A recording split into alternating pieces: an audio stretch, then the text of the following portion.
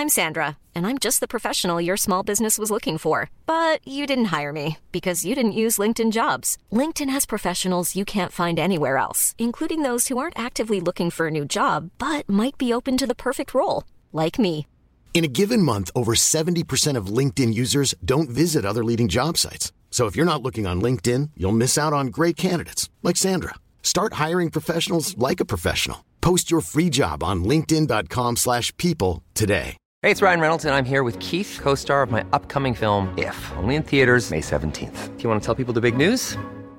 All right, I'll do it. Sign up now and you'll get unlimited for $15 a month and 6 months of Paramount Plus Essential Plan on us. MintMobile.com/switch. Upfront payment of $45 equivalent to $15 per month. Unlimited over 40 gigabytes per month. Face lower speeds. Videos at 480p. Active Mint customers by 531.24 get 6 months of Paramount Plus Essential Plan. Auto renews after 6 months. Offer ends May 31st, 2024. Separate Paramount Plus registration required. Terms and conditions apply if rated PG. Story time.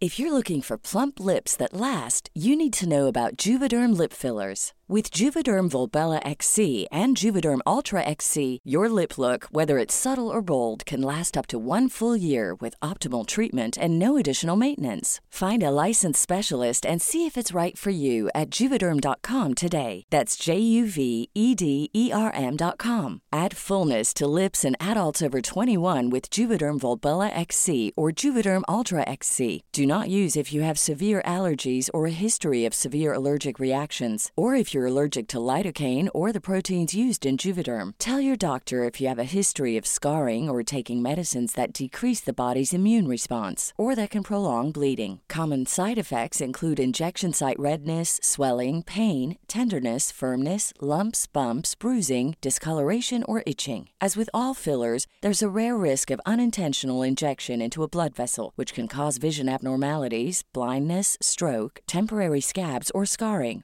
For full, important safety information, visit Juvederm.com. Hiring for your small business? If you're not looking for professionals on LinkedIn, you're looking in the wrong place. That's like looking for your car keys in a fish tank. LinkedIn helps you hire professionals you can't find anywhere else, even those who aren't actively searching for a new job but might be open to the perfect role. In a given month, over 70% of LinkedIn users don't even visit other leading job sites. So start looking in the right place. With LinkedIn, you can hire professionals like a professional. Post your free job on linkedin.com/people today. Millions of people have lost weight with personalized plans from Noom. Like Evan, who can't stand salads and still lost 50 pounds. Salads generally for most people are the easy button, right? For me, that wasn't an option. I never really was a salad guy. That's just not who I am. But Noom worked for me. Get your personalized plan today at Noom.com. Real Noom user compensated to provide their story. In 4 weeks, the typical Noom user can expect to lose 1 to 2 pounds per week. Individual results may vary. Hey, it's Ryan Reynolds, and I'm here with Keith, co-star of my upcoming film, If, only in theaters May 17th. Do you want to tell people the big news? All right, I'll do it. Sign up now and you'll get unlimited for $15 a month and 6 months of Paramount Plus Essential Plan on us. MintMobile.com/switch. Upfront payment of $45 equivalent to $15 per month. Unlimited over 40 gigabytes per month. Face lower speeds. Videos at 480p. Active Mint customers by 531.24 get 6 months of Paramount Plus Essential Plan. Auto renews after 6 months. Offer ends May 31st, 2024. Separate Paramount Plus registration required. Terms and conditions apply if rated PG.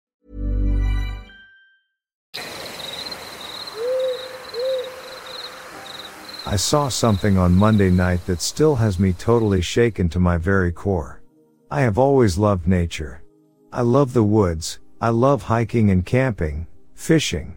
I'm really into mycology, so I'm out looking for mushrooms and various types of fungus whenever I get a chance. The weather was absolutely beautiful on Monday for this time of year, so towards evening time, I decided to round up some of my walleye gear and head down to an old train trestle crossing the Mahoning River in Niles, Ohio. I had parked my car about 1.5 miles from the trestle so I could walk the tracks and hit a few other spots along the river on my way down there. By the time I reached the trestle, it was pretty much dark. I was wearing a headlamp at the time, so I had a depending light source.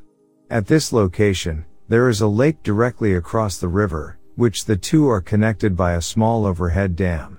I was there for 15 minutes when all of a sudden, this overwhelming feeling of dread came over me. I switched my headlamp on to turn around to start back up the river bank, and right behind a big sycamore tree, I saw what looked to be a very large animal, kind of kneeling beside or behind it. As I locked my eyes on it, I completely froze. I knew I was definitely seeing something there, but my mind couldn't process it. What I was looking at didn't make any sense. The thing that I kept saying to myself was, animals aren't supposed to look like that. Right as I'm thinking this, it's as if this thing read my mind, stood up, and made itself perfectly visible in the most pretentious way. It almost had this vibe like, yeah, now you see me, you know I'm real, I definitely exist. What are you gonna do about it? And as soon as it happened, it kind of hunched over and made its way into the brush. I was out of there like a flash. As soon as my feet hit the tracks, I ran the entire way back to my car, without stopping. By the time I reached my car, I couldn't breathe. Both my legs were locked up. I was vomiting, and somewhere in between the encounter and running away, I had pissed myself. It's early Friday morning now, and I think I've only slept for about 6 or 7 hours altogether. I've been constantly searching YouTube and all kinds of stuff, listening to eyewitness accounts, and it sounds like these things are encountered quite often. I've heard of the dog man before, but never really took it seriously. Before the night of this encounter, I would always picture a dog man to look like some little skittish, coyote-looking creature. Man, I love the woods and I love nature. The woods for me was always a safe haven I could venture into, to escape stress. Stress at work, bills, relationship problems. I could always take a nice long hike, go fishing or foraging, and come home feeling 75% better. Now, I feel like I was threatened and kicked out of my second home. The only thing I can keep thinking is, these things aren't supposed to exist. I feel like a terrified little kid who just came face to face with the dreaded monster in the closet. You know, the monster your parents told you, no wait, assured you, wasn't real and couldn't hurt you. People need to be made aware of these things. They are as real as it gets, and they are dangerous. Thinking back to what this thing looked like and how it was built, these things are perfectly adapted killing machines. The way the arms and legs looked, it looked like it was perfectly adapted to walk on all fours as well as on 2 legs. It was so quiet and fluent with its movements also. It's not like in the movies where the monster comes charging out of the woods, growling and snarling. These things are masters of camouflage, and they utilize the darkness perfectly. I didn't notice a smell from it, probably because the wind was on my back at the time, but it sure smelled me. Its nose was up in the air the whole time of our encounter, just sniffing away. This experience has torn a huge hole in me. Every time I eat, I get nauseous. I can't sleep for more than 20 minutes at a time, and every time I close my eyes, that thing is all I can see. I'm trying not to dwell in the fear. I'm trying to accept what I saw and what had happened, but it's hard. I'm really glad I found this group and found a few things on YouTube, so I know I'm not alone.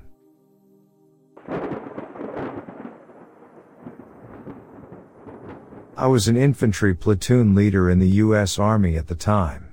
My platoon and I were on a mission in Germany, somewhere around the junction of the Czech Republic-German border.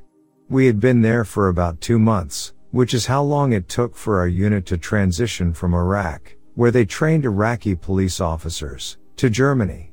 We were patrolling the woods when we came to a clearing. I figured it would be a good place for my platoon to take a break from advancing through the dense forest. I went up ahead to scout out what was beyond that clearing. Something was troubling me about how quiet it seemed. Even the crickets, grass, and birds were all quiet. There was nothing, but I figured it was my imagination after the long time spent moving forward without stopping at all. As soon as I turned around, though, they were all standing at attention behind me, their weapons pointing straight up in the air. They had obviously seen whatever had startled them. When I turned around, all I saw was the clearing that seemed to have no life in it whatsoever. So then, I think maybe one of my squad leaders had probably seen something, maybe a deer or some other animal. So I asked them if they had just seen an animal. They all immediately denied seeing anything out of the ordinary and went back to taking their break. I was walking into the clearing to find where they had seen whatever it was that spooked them, and I had only walked about halfway across the open space when I heard everybody screaming over my radios, "Move out! Move out!" That's all I heard. So then I start running toward where they are, but before I'm halfway there, I hear automatic weapons firing up ahead in our direction. And of course, being combat soldiers, they are trained to be constantly vigilant of their surroundings. So, of course, they are firing at anything moving in the woods around them or taking cover behind trees or logs if nothing else is moving for them to shoot at. But then there were multiple things moving that they could see. Everybody started yelling, "Enemy behind us!" Or "He's running towards you to your right flank." So everybody is firing in every direction. I finally get out there, and it turns out that my squad leader had seen one of these creatures run into the path only 50 meters away. He saw it earlier than everybody else, but at first thought it was maybe just another member of our platoon. He didn't see the face hidden behind an overgrown mane, but when I got out there, I knew exactly what had startled them, and it wasn't any kind of animal like a deer or elk like I guessed. It was another type of creature, but neither me nor anybody else could figure out exactly what it was, although I knew, I just didn't want to admit it. We never found any tracks to follow or anything else that indicated there were more of these things around, although my entire platoon believes they were stalked by several of these things. So we figured this one must have been a lone hunter or something and got spooked when it got caught between both groups. About a minute later, the woods seemed to come alive with every type of woodland creature you can imagine, scurrying from one side of the forest to another. It seemed they were all trying to get out from underfoot as either us or them passed through their environment. So maybe this was something, I'm not too sure, but I can tell you I think it was a group of these things that were about to attack. Had my entire platoon not shot at these things, they probably would have pounced, tearing my men apart. I believe they were acting in self-defense, and I think they were fighting against these bipedal canine animals.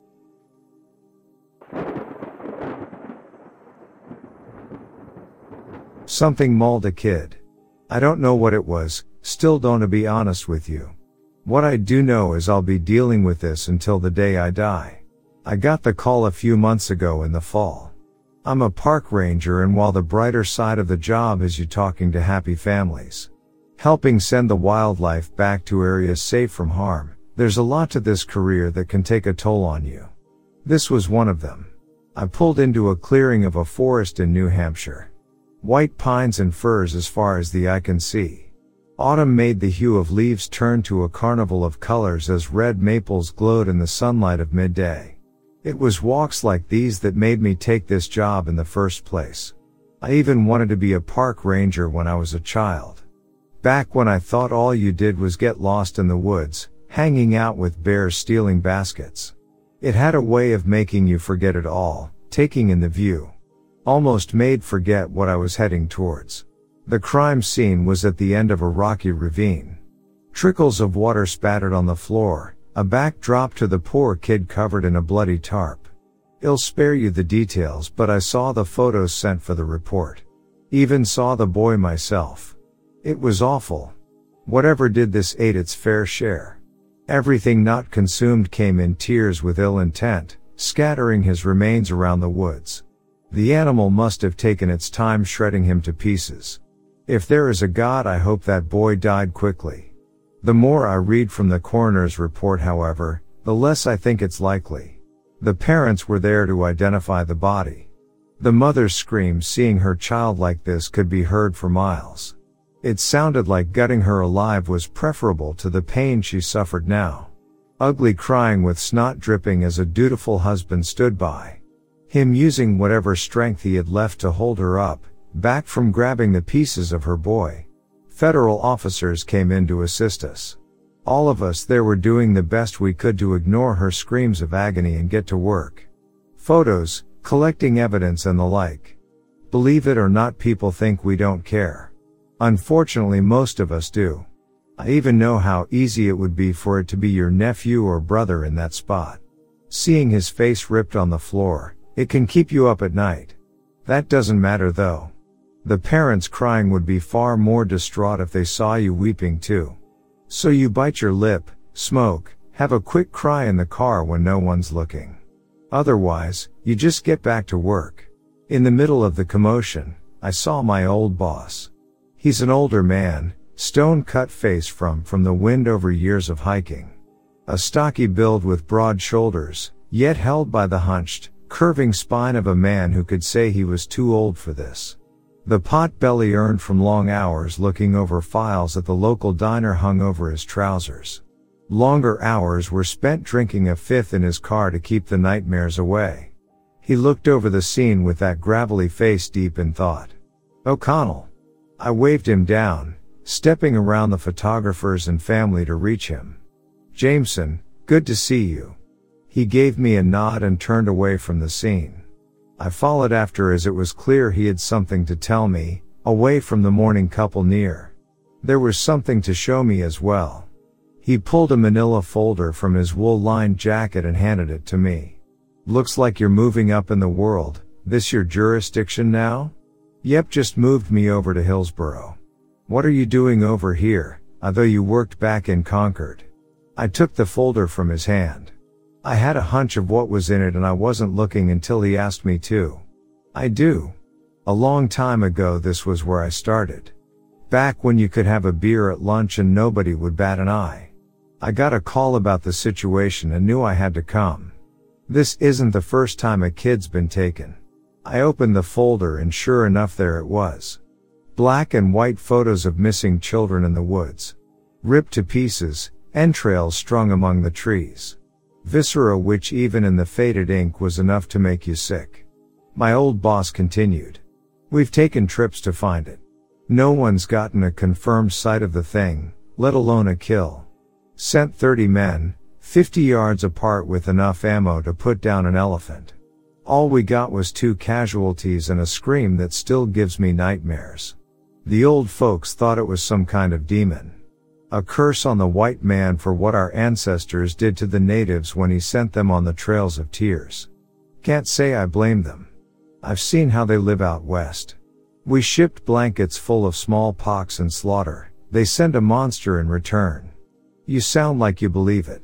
I tried to joke, yet any humor fell flat on the stone face that glared with a knowing tired. He stepped closer, pointing at the photos, staring into my soul unblinking. I had to bury those children. Put on the rubber gloves to pick up the bits.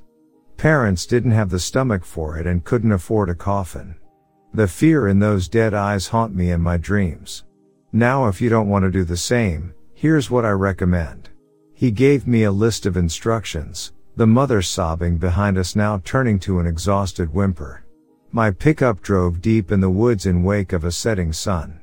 The camper shell and some tie downs kept the load I was hauling as even then it bounced while I drove down the beaten trail. The farther I went the less it looked like a road at all. First it was a lane, then it was a footpath, then there was none at all. I hopped out of my vehicle as the sky turned from crimson to a cool blue. The last vestiges of light shimmering in the trees. I thought I was lost despite following his directions with certainty. 50 miles off the highway you follow the runner's trail. When it ends take a look around. If the woods are ready for you, they'll make room. I didn't know what he was talking about.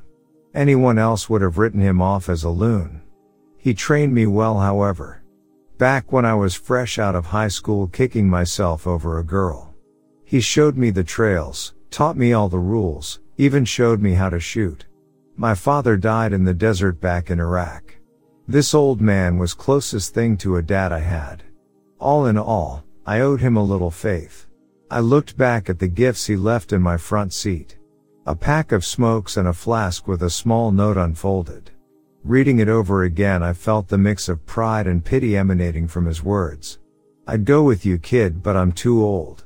Seen too many corpses of my own. Just do exactly as I told you and you'll be alright. Help yourself to these when you're done. Congratulations kid, you're going to need them. I looked around, playing with the pack of smokes. I flipped the lucky cigarette upside down like my uncle showed me when I was young. third from the left. We all know smoking is terrible for you. Even so, it's funny the things that old men leave to those behind them. I looked up, just about to head back thinking this was for nothing. Sure enough, however, I found what he was after. The thicket in front of me, a wall of saplings and branches, now had a break. It started small, yet as the sun went down and wind began to swell, the branches creaking as they gave way with all manner of twists and turns. It started slow. Slow enough you would have mistaken it for just the wind. In minutes, however, the way was clear. The very grass and weeds lay down along the path, inviting me further in. I hopped back in my truck and drove slow. I barely pressed the gas as the clearing squeaked me inside. I always heard the forest was alive. A great organism among the cells of bark and pine. I thought him drunk, yet the old man was right. The woods made way to let me in. At the end of the path I found a clearing hid from civilization. There in my high beams was a cement flight of stairs. No debris from a house undone. No foundation to explain it being there. A lone flight of stone steps railed with an iron banister, curling into the night above. The steps ended sharp as they reached into the sky. Broken beams of iron pointing like curled fingers to the stars glimmering high above. The air had a severance to it, like stepping before an ancient temple. My hands shook as I stood before the stairway. Nothing prepared me for what I'd gotten into. And yet, keeping my composure, I walked around to open up the back. A corpse of a whole pig lay stretched across the truck bed. Its stomach hung open in flaps, gutted as its blood seeped onto the tarp below. With all the strength I could muster, I pulled on the tarp as it slid across the bed of my vehicle. It took 5 minutes before my efforts answered with the heavy thump of the carcass landing in the woods. Thank God the stink was minimal, the heat from the vehicle only beginning to let it turn. I dragged it still further before the steps, those stairs drawing me in with a strange magnetism, inviting to see them more as the contrast of that cold stone was so stark to the woods around. Without thinking, my hands even reached for it. Yet the old man's words echoed in my head back from when I started. He was half drunk on a night watch for poachers back then, me too green to find it odd or even care. When he drank, the demons would come to haunt him, or maybe they haunted him still. The man only drawing from his flask to numb their fingers on his shoulders. In one of his rants he told me plain, if you ever see a flight of steps here, don't even think of touching them. You'll never leave the woods alive. He pulled deep from the very flask now sitting in my car, muttering to himself, I'm sorry, Phil. I shouldn't have left you there to die. I never questioned it then. Now I saw everything with a cold certainty. I snapped back to my senses, pulling my hand away. I climbed in my truck, headlights glaring over the pig carcass before stairs that felt more like an ancient altar. I should have left like I was told. Leave the pig in front and don't come back till winter. Those were my instructions. That dead kid was still inside my mind, however. The sad look in my friend's face as remorse weighed on his soul. I wanted to give those parents peace, every one of them. My hands gripped firm the weight of a cold iron. A black and gold revolver, with caliber large enough to kill a bear. I waited for that predator to snap at my bait, sure I was the one to put him down. I turned off my engine, quiet to lure him in. For an hour I rolled my thumb along the chamber of that gun, waiting for the revenge I would take for all the murders it left behind. So sure that I would be their avenger. Certain that my act was one of justice and not of pride. It's funny, I only ever shot that thing at cans. The loudest scream I ever heard shattered the glass around me. My alarm blared, filling those woods with the chaos that ensued. I screamed, covered in the broken bits of my windshield, but I did not run away. I did not cry or cower. Terrified still, my actions were that of pure adrenaline. Stepping out of the safety of my vehicle, I screamed into the night, raising my firearm, blind and deaf to all that ensued. I had no idea where it came from, yet I fired that pistol in those woods. Again. And again. And again. Smoke from the burning powder filled my nostrils. Flash from a hot barrel blinding as echo and recoil had me stumble. My ears rang as the blasts mixed with the siren now behind me. I fired until my chamber went dry, and that was when it hit me. I turned to see an open hand of black across my face. Its claw wisped like smoke and shadow. Its color making even the night around us look bright in its comparison. The heavy thump of its strike knocked me down as though I'd been a child. My skull cracked against the ground and all went black around me. When I awoke there was blood across my eyes. Everything hurt as the world spun in my concussion. I reached for my face out of instinct as its painful sting awoke me. My fingers felt wet meat, dripping with crusted blood. I sat up unsure why I could not see. One eye was full of haze, another I could not open. It wasn't long till I discovered I had no eye at all. The carcass was gone. Whatever that thing was had spared me, yet did not leave me unharmed. A warning to remember my hubris came in the surgery room, hours after crawling into my ride, finding my way home. 4 long fingers on an open claw cut across the left side of my face. The index took my eye as its smallest left a scar across my neck. The last missing the vein that surely would have killed me. Forever I will be ugly. The scars from the flesh it tore unable to heal little more than the 4 canyon scrapes grinning like a Glasgow smile. I still work. Still walk through those woods. Still even make that drive once every season to that forbidden staircase. Dragging a pig or deer sometimes onto the dead grass that lay before it. Now I treat the place with the reverence it deserves. Leaving whatever roams these woods to its eternity. Ever since there hasn't been a single mauling. Just as there wasn't one in the years before. Some might call it sacrifice. Some ritual to appease an ancient god. Me, I don't know what to think. I just don't want to see any more dead kids.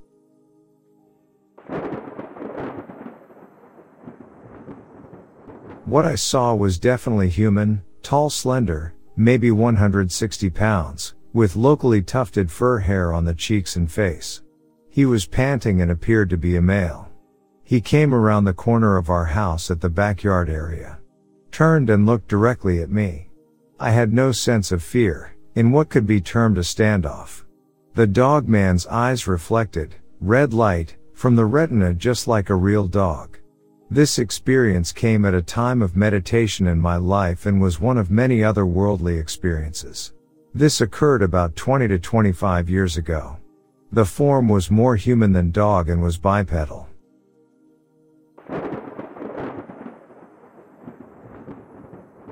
I worked night shift and a coworker and I were both driving down a county road after work, probably around 4:45 a.m., still dark outside. I saw his taillights get brighter like he was hitting his brakes, then he swerves down into the ditch line, and comes back out on the road and keeps going. As I approach the same area, I see this really tall, black figure walking in the road. It's moving in a very weird unnatural gait, like it was kind of blowing in the wind, but it clearly wasn't. I first thought it was a really tall person wrapped up in a big black blanket because I didn't see any arms or head. Just 2 big legs and a torso. I had to swerve over to avoid it too, but I basically came to a full stop, and the thing walks past my driver's window. It had to have been around 7 foot tall, as it was leaning forward and was at least a foot or so taller than the top of my vehicle. As it got behind my vehicle, I could see the taillights illuminating its legs, but couldn't make out any details like hair or anything like clothing. Just large, thick, black legs. I took off down the road once it was behind me and saw that my coworker pulled into a gravel parking lot, so I pulled up beside him. He's freaking out asking if I saw it, and how it didn't have a head, and other ramblings.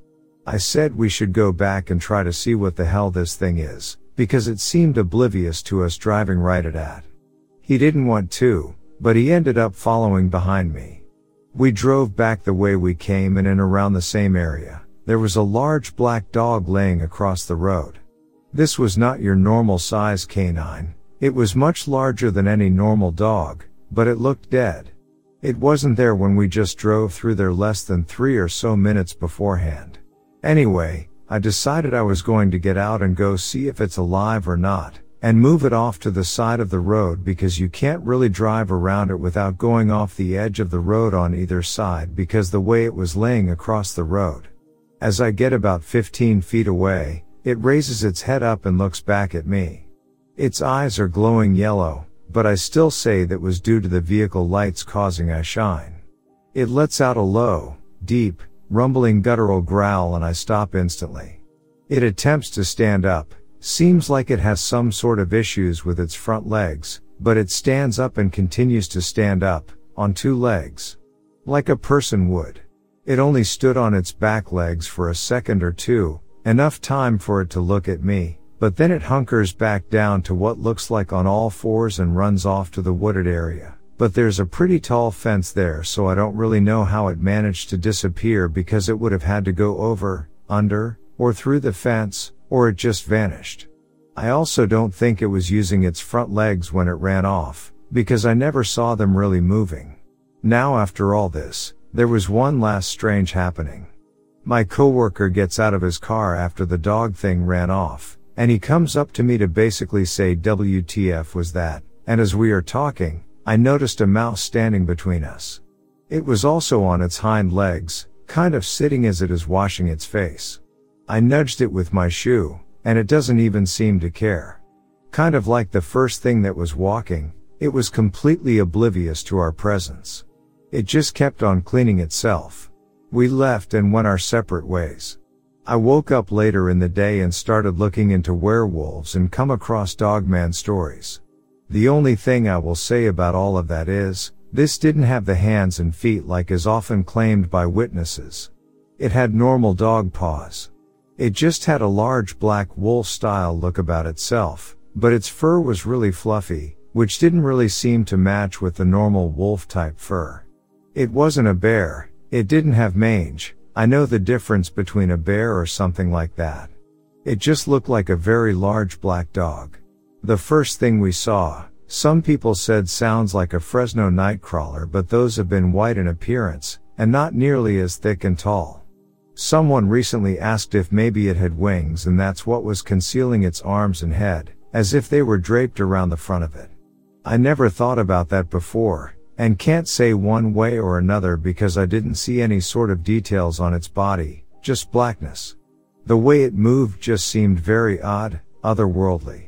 I always think of those inflatable tube man that flap around in the wind at car dealers or some sort of events when I try to describe its movements. Just really weird. The mouse, that might the oddest thing to me because I physically touched it, so I know it was real, but it just didn't seem to care. It wasn't until recently I made the connection that all three of the creatures were on two legs at one point. Are they all connected? Who knows? I never saw anything like that ever again, and I only live about 4 miles from where it happened and I drive through that area often. I wish I had more answers, but all I get is more questions. As someone who's been pretty skeptical most of my life, I've tried to explain it away in some logical manner, but I can't. I have said the dog was playing with the mouse, must have got hit and its front legs were hurt. That would explain why it was walking on its back legs, and why the movement seemed unnatural. The mouse was traumatized from the dog messing with it. That explains why it looked all wet and why it was cleaning itself. That's the version I accepted for many years. The only problem with that is whatever was originally walking down the road was so much larger than the dog. When the dog stood up it was maybe 6 foot tall, but whatever walked by my window was at least 7 foot leaning forward. The walking torso was also a lot thicker than the dog, as the legs were very thick. The dog's were normal dog legs.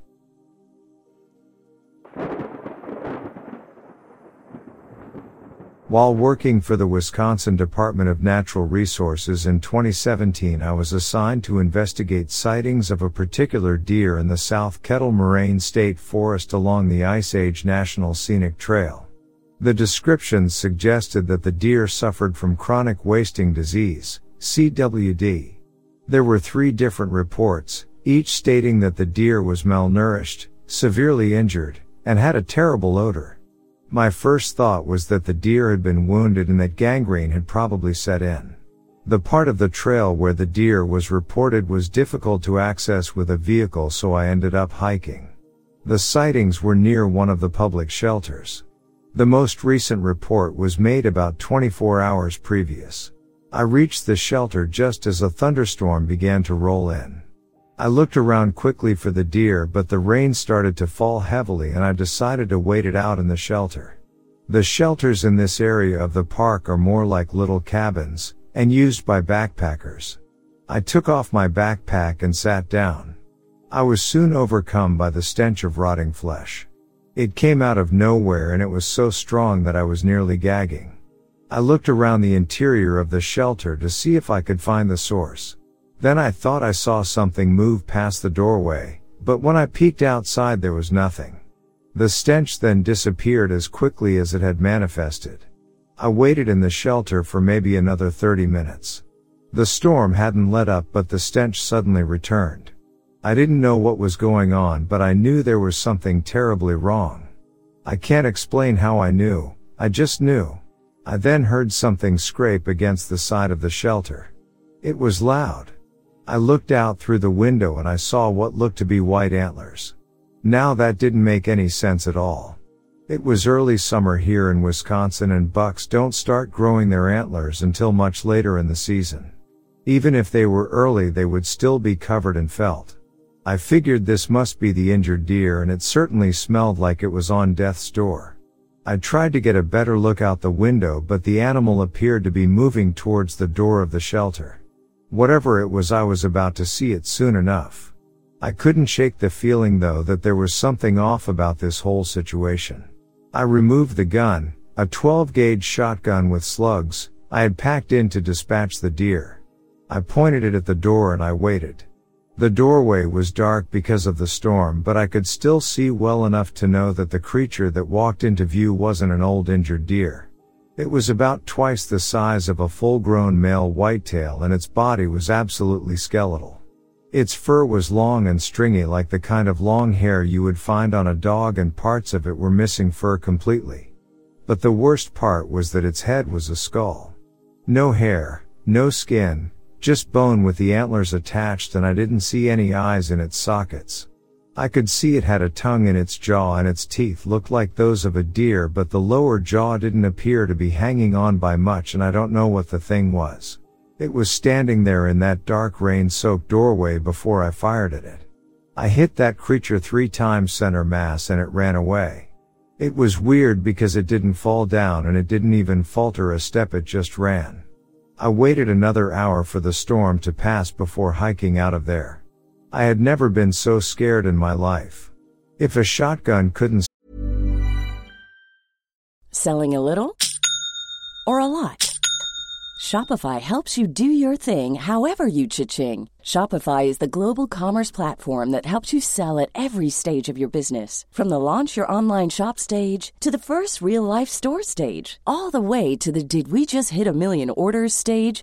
Shopify is there to help you grow. Shopify helps you turn browsers into buyers with the internet's best converting checkout. 36% better on average compared to other leading commerce platforms. Because businesses that grow, grow with Shopify. Get a $1 per month trial period at shopify.com/work. Shopify.com/work. Planning for your next trip?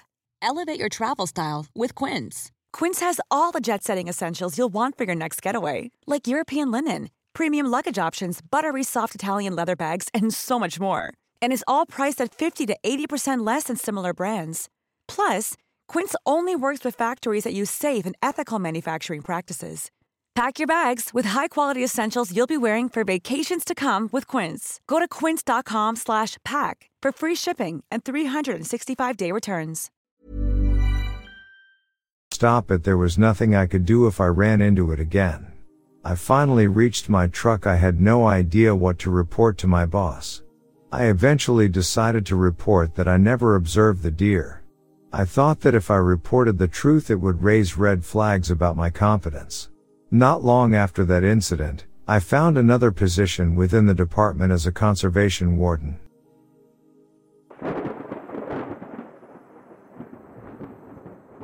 My father grew up in the Pleasanton or Christine areas of Texas, which is about 20 to 30 miles south of San Antonio in the Texas brush country.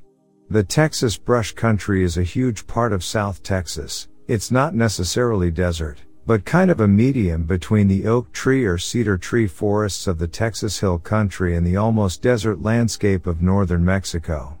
Miles of wide open ranch land, with loads of thorn and mesquite trees, with some oak trees sprinkled in for good measure. Growing up, we'd go down and visit family members in that region, and when the sun would go down, I always felt creeped out by the area. There are some creeks that make you swear you were in Louisiana swamps, with large trees hanging over the creek beds, covered in Spanish moss and giving the areas a very creepy vibe, especially at night.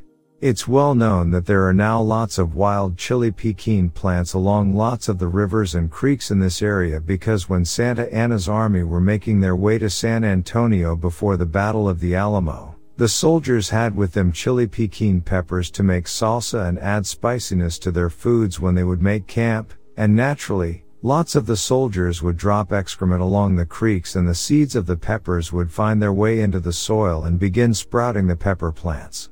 Anyway, one of my father's uncles claims he saw a large winged humanoid bird with glowing eyes swoop down on he and one of his buddies while out at the lake known as Choke Canyon, fishing for catfish late into the night from the bank, without a boat. The story goes that it was around 11 p.m. or so on a Friday night, and let's call my father's Uncle Robert and his buddy Chester. The two men had decided to go fishing for catfish and drink some beers and enjoy the start of the weekend with a nice relaxing nighttime fishing trip to the lake, which was about 30 miles from the town they lived. So Robert, having worked in construction and having worked that entire day, was feeling sleepy and decided to nap in the truck while Chester stayed on the lake bank, listening to the radio and watching their fishing rods that were casted out in the water. Uncle Robert climbs into the driver's seat of his truck and falls asleep. An hour or so go by, and he's rudely awoken by Chester, who is screaming and pounding his fist on the passenger window of the truck, yelling like a madman for Robert to unlock the door to let him into the truck cabin. Jarred and caught completely off guard, Robert unlocks the door and asks Chester, who is out of breath and panicking, "What the hell is going on?" Chester, clearly panicked and freaking out, says to start the truck up and for them to get the hell out of there. He said that he was chilling in his folding chair, and had just caught a small catfish and had thrown it back into the water and had sat back down in his folding chair when he heard what sounded like a large bird flapping its wings behind him. He stood up and turned around and there was a bird-like humanoid, kind of like a large crane-like bird with a human face and a beak-like mouth, with glowing red eyes and a massive wingspan, something like 12 to 15 foot wingspan. So he turns around and sees this thing flapping just behind and above him and appeared to be readying to land right where Chester was sitting. These two were born and bred South Texas country boys, like my father, and had grown up in the brush country hunting birds, bobcats, alligators at that same lake, fishing and being common rural kids. So they had a lifetime of experiences with wildlife in that region and had never seen anything like it.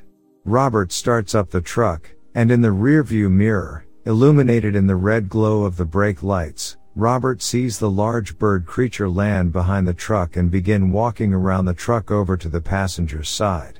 It was shaped like a man-sized crane, with thin long legs that looked like it would stand at eye level with an average height man, and it was the creepiest thing he'd ever seen. That's when Robert knew that Chester wasn't screwing around and he throws the truck into gear and peels out of there. They end up getting back Robert's place and Chester and he both decide to spend the night together, shotguns in hand, until morning, which is when they decide what to do next. They ended up going back the following day, armed to the tooth, to retrieve their fishing poles, folding chairs, and other fishing gear, and found the footprints of the whatever it was that they saw, still fresh and in the sand around their fishing spot. This happened in the 70s, so it was before smartphones with cameras. When my father told me this story, I picture something like a tall shoebill, but there's nothing like that in that part of the state. Maybe it just wanted to eat the fish that Chester had just caught? Following the incident, they would end up eventually going back to fish in the evenings, but they would be sure to take firearms for protection.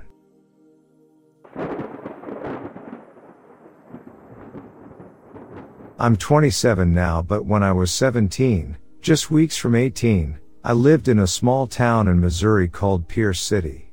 I had saved up a good 4 years worth of paychecks and sold my TV to buy a used Suzuki SV650. It was my dream bike. I went and bought it and my father helped me get it to our home because I wasn't legally able to ride it for another few weeks. I remember when we got home I put it in our barn and locked the barn because we didn't have a garage. I don't remember why I did it though. It's a very small town and we knew pretty much everyone and are hours away from the nearest neighbor. I fell asleep about 10 p.m. or 11 p.m. and woke up at 3 a.m. because I heard a large bang near the barn. I thought it was one of the horses that might have gotten spooked or something, so I went out to check. I always carry a buck 110 folding blade and when I got to the barn it was still locked. There are no windows, besides one way at the top, but it's a good 15 feet high and there wasn't a ladder. I unlocked the barn and walked in and my new, used, bike was on the floor. I heard a crunching or chewing noise, so instinctively I grabbed my knife. There was very little light, just enough to reflect the polished metal.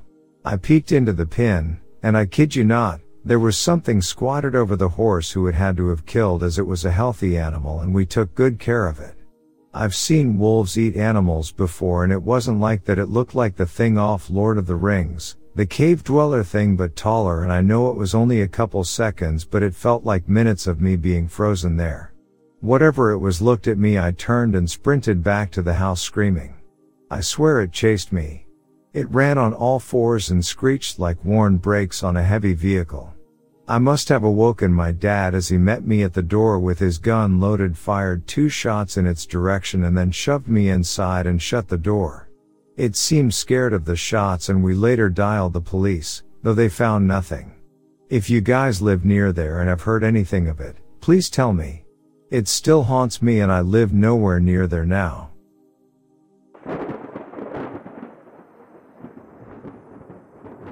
This one happened to my great-grandparents on my father's mother's side.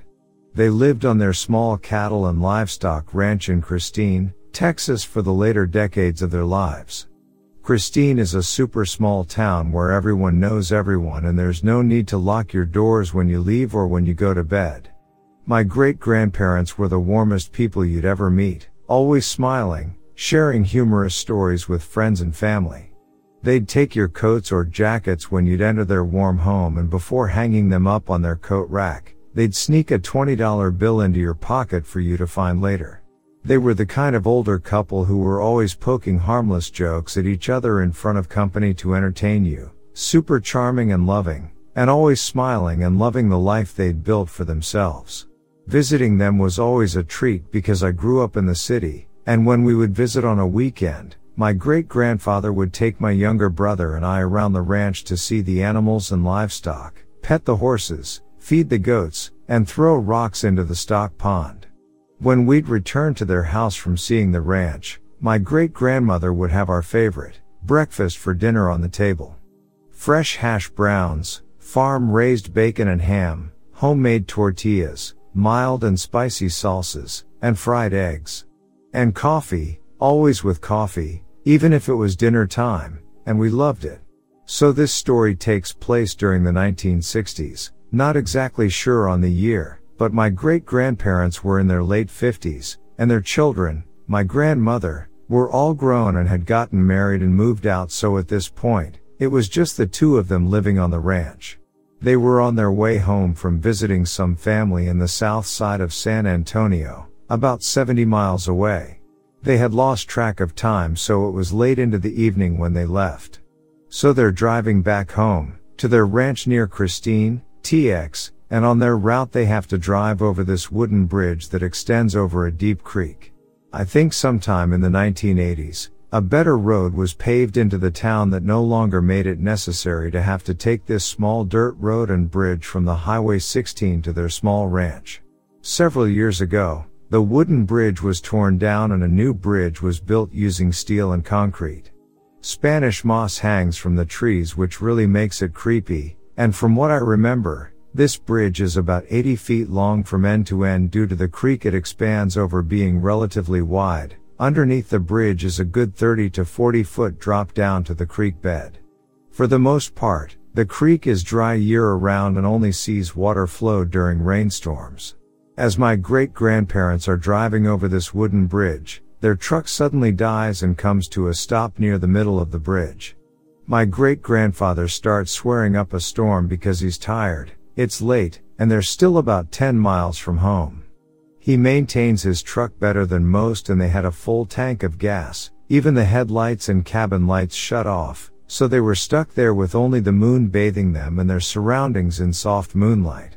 My great-grandfather was born in the brush country of South Texas, so there's not much he hasn't seen out there, and in this situation, while most people might be a little intimidated to leave the safety of their vehicle, my great-grandfather was in his element out at night in what is essentially his backyard.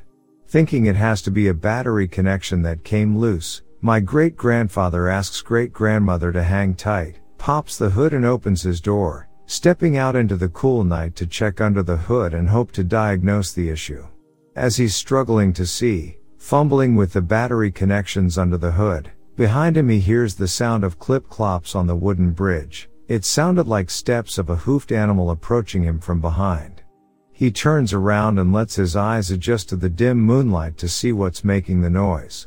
Maybe it's a deer, or a cow or a goat that's gotten loose from one of the other ranches in the area.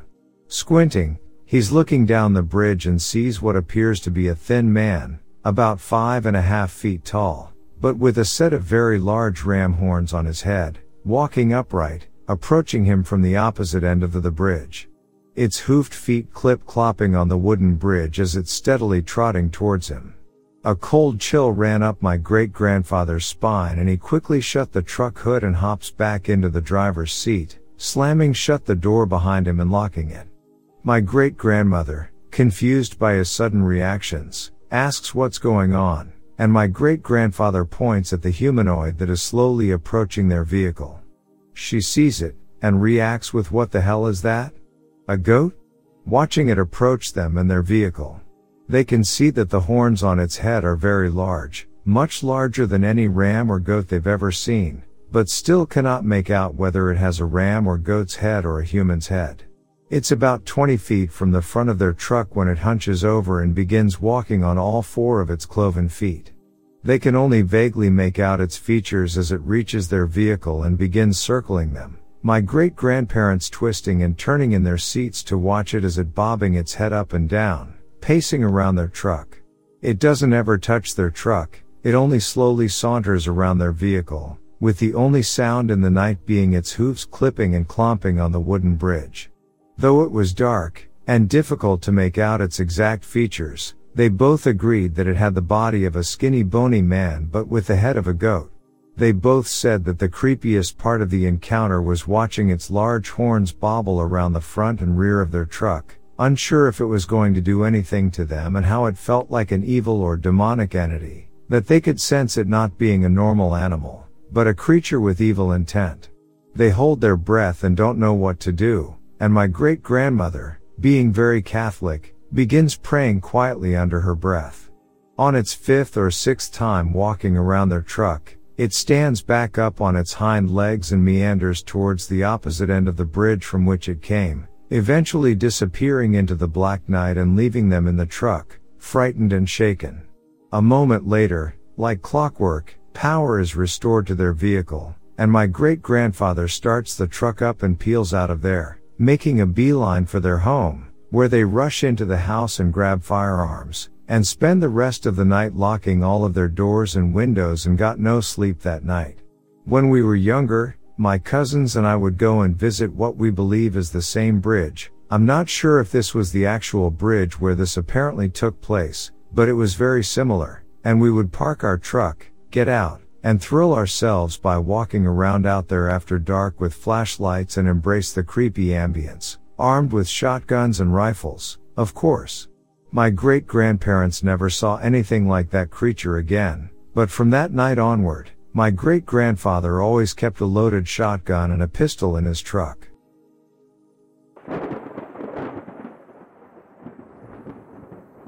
I live in Hauptstuhl, Rhineland-Pfalz, Germany. This occurred on June 4, 2017. I suffered a headache at around 11 p.m. So I decided to go to bed. I entered my bedroom and my head began to feel heavy and my eyes began to hurt with intense pain. I got into bed and almost instantly I fell asleep. What seemed like seconds later I heard the TV and the PlayStation 4 turn on downstairs. Upon hearing this I thought maybe my wife was home from work. I realized that couldn't be possible because she didn't get off until later that day. Fully aware of what was going on, but obviously still tired, I tried to get out of bed but found myself unable to move at the slightest. Sleep paralysis had been common for me throughout life, so at first I wasn't too worried, but this was different. I began to panic and try to force myself out of this paralysis, but every time I used energy I heard a voice inside of my head tell me to stop moving and sleep. I knew the voice wasn't my own because, at the same time, I was talking to myself in my head, almost yelling, saying, "Wake up now." This battle with the other voice, which almost seemed to control me, went on for about 15 minutes until I finally had enough. I said a quick prayer and promptly rolled over onto my back trying to catch my breath when suddenly I saw it. Please be aware that the incident happened in a matter of seconds, so I'm trying to describe it as best as possible. Directly in front of me on my windowsill was a small figure. If I had to estimate, it was maybe 3 feet tall. I did not see any eyes because the room was pitch black, but the silhouette of the figure was clearly visible because of the light that showed through the blinds. I believe it had its back towards me, one hand was raised and there was a bright blue, almost white light that was casting through the window onto it. A quick flash was emitted and the being was gone, almost instantly that the being had left, that my headache, eye pain, and fatigue also left. This experience has truly changed my life. I have had other incidents in my life that now that I look back on after doing more research I believe were other visitations and or abductions. I appreciate you taking the time to read this, and if anyone could offer me help or insight, I'd be very grateful.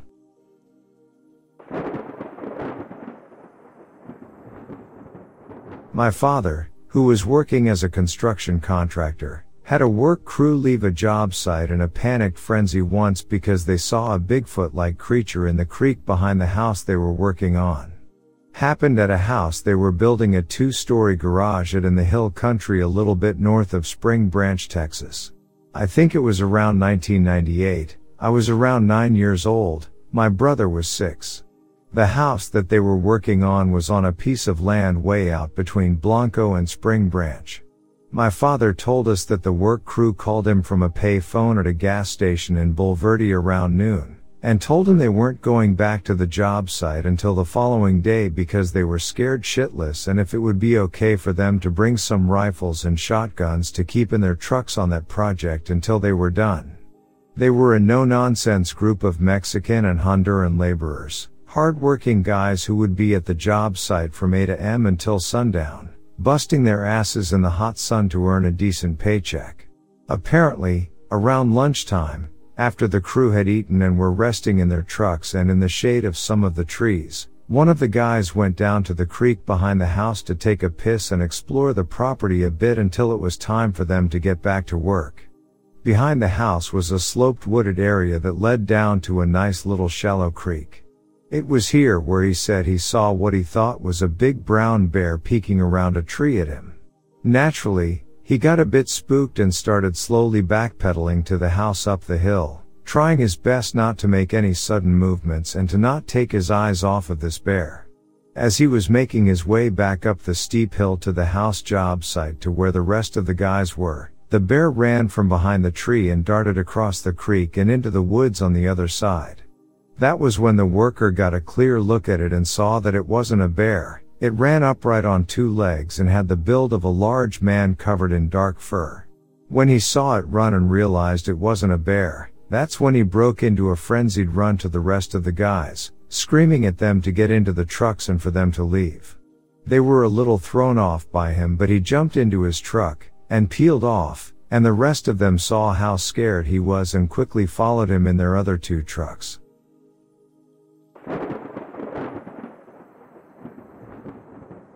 Before doing so, however, I should explain that among the natives of Canada, both Indians and Eskimos, there is a shortage of marriageable girls. Probably a similar condition exists among the Sasquatch, thus explaining the action of the wild giant in this case. I should also like to add that although her present-day photograph hardly bears this out, the evidence of her contemporaries goes to show that in her girlhood, Seraphine Long was considered one of the most comely girls in her tribe. Here is the story. I was walking toward home one day many years ago carrying a big bundle of cedar roots and thinking of the young brave Qualic, Thunderbolt, I was soon to marry. Suddenly, at a place where the bush grew close and thick beside the trail, a long arm shot out and a big hairy hand was pressed over my mouth. Then I was suddenly lifted up into the arms of a young Sasquatch. I was terrified, fought, and struggled with all my might. In those days, I was strong. But it was no good, the wild man was as powerful as a young bear. Holding me easily under one arm, with his other hand he smeared tree gum over my eyes, sticking them shut so that I could not see where he was taking me. He then lifted me to his shoulder and started to run. He ran on and on for a long time, up and down hills, through thick brush, across many streams, never stopping to rest. Once he had to swim a river and then perhaps I could have gotten away, but I was so afraid of being drowned that I held on tightly with my arms about his neck. Although I was frightened, I could not but admire his easy breathing, his great strength and speed of foot. After reaching the other side of the river, he began to climb and climb. Presently the air became very cold. I could not see, but I guessed that we were close to the top of a mountain. At last the Sasquatch stopped hurrying. Then he stooped over and moved slowly as if feeling his way along a tunnel. Presently he laid me down very gently and I heard people talking in a strange tongue I could not understand. The young giant next wiped the sticky tree gum from my eyelids and I was able to look around me. I sat up and saw that I was in a great big cave. The floor was covered with animal skins, soft to touch and better preserved that we preserved them. A small fire in the middle of the floor gave all the light there was. As my eyes became accustomed to the gloom, I saw that beside the young giant who had brought me to the cave there were two other wild people, a man and a woman. To me, a young girl, they seemed very old, but they were active and friendly, and later I learned that they were the parents of the young Sasquatch who had stolen me. When they all came over to look at me, I cried and asked them to let me go. They just smiled and shook their heads. From then on I was kept a close prisoner. Not once would they let me go out of the cave. Always one of them stayed with me when the other two were away. They fed me well on roots, fish and meat. After I had learned a few words of their tongue, which is not unlike the Douglas dialect, I asked the young giant how he caught and killed the deer, mountain goats and sheep that he often brought into the cave. He smiled, opening and closing his big hairy hands.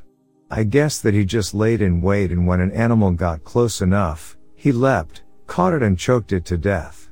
He was certainly big enough, quick enough and strong enough to do so. When I had been in the cave for about a year, I began to feel very sick and weak and could not eat much.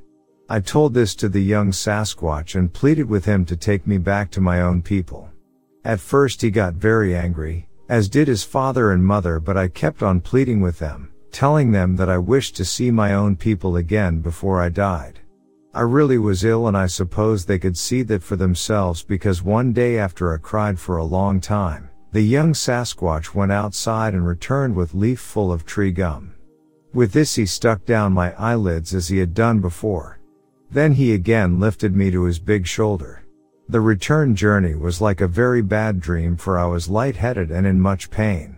When we recrossed the wide river, I was almost swept away. I was too weak to cling to the young Sasquatch, but he held me with one big hand and swam with the other. Close to my home, he put me down and gently removed the tree gum from my eyelids. When he saw that I could see again, he shook his head sadly, pointed to my house and then turned back into the forest. My people were all wildly excited when I stumbled back into the house, for they had long ago given me up as dead. But I was too sick and weak to talk. I just managed to crawl into bed, and that night I gave birth to a child. The little one lived only a few hours, for which I have always been thankful. I hope that never again shall I see a Sasquatch.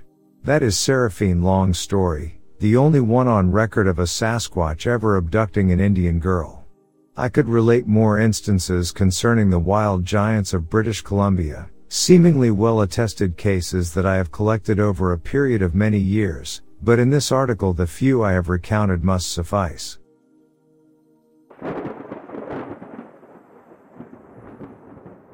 In December 2005, the witness was on his way home, near Norway, Iowa, late one night after work. He almost always walked the train tracks because they were a straight shot towards the house. These train tracks ran past an old settler cemetery that was alleged to be haunted. It's already dark and has been so for a few hours. There was no moon that night. As he walks near the cemetery, he starts hearing muffled footsteps behind him but doesn't think much of it. Plenty of other guys walk home this way as well.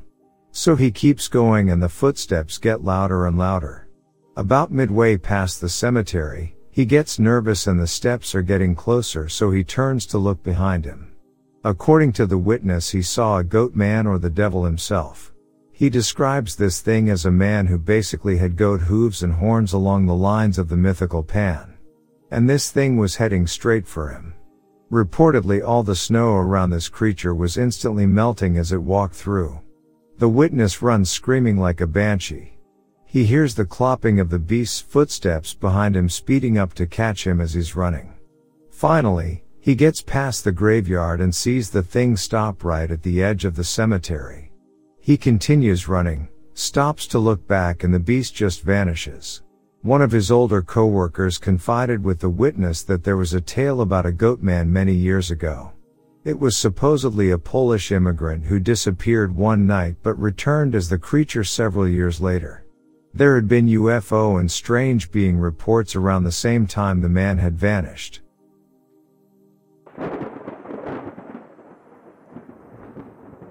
My parents have told this story to me numerous times throughout my life, and both of them and my older brother corroborate this story in exact detail. They seem genuinely terrified of what happened, and they have told very few people about this experience. In the summer of 1990, my mom, 31, Dad, 35, and brother, 15, attended an Aerosmith concert in Ohio. After the concert, the three of them were walking to the parking lot in a huge crowd of people. My parents were standing on one side of the street about to step off the curb when they saw two hooded figures across the street. By the time their foot hit the pavement, the figures were directly in front of them. They seemed to float without feet and moved from one side of the street to the other in an instant. The next thing they know, they are standing alone, not in the exact same place that they were, with their arms outstretched from the elbow, palms facing up, and their hands and forearms are tingling. They made their way back to the car and no one else was around. The parking lot was empty except for their car.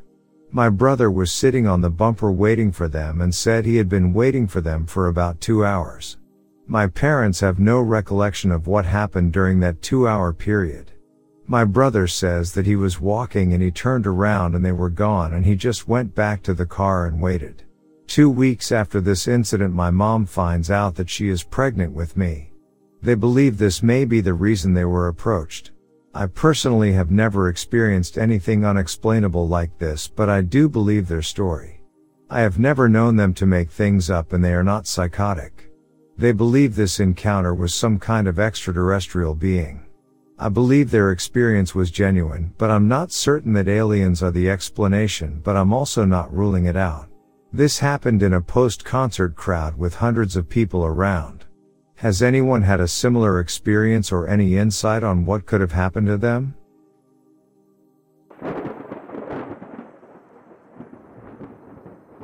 I can still feel the icy grip of fear clawing at my heart every time I think back to that ill-fated hunting trip in the cursed woods of Kentucky.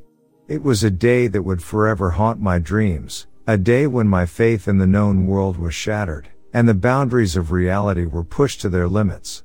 The woods in Kentucky had always held a sinister reputation among hunters and locals. They spoke of strange happenings, eerie sounds, and an overwhelming sense of dread that seemed to permeate the very air.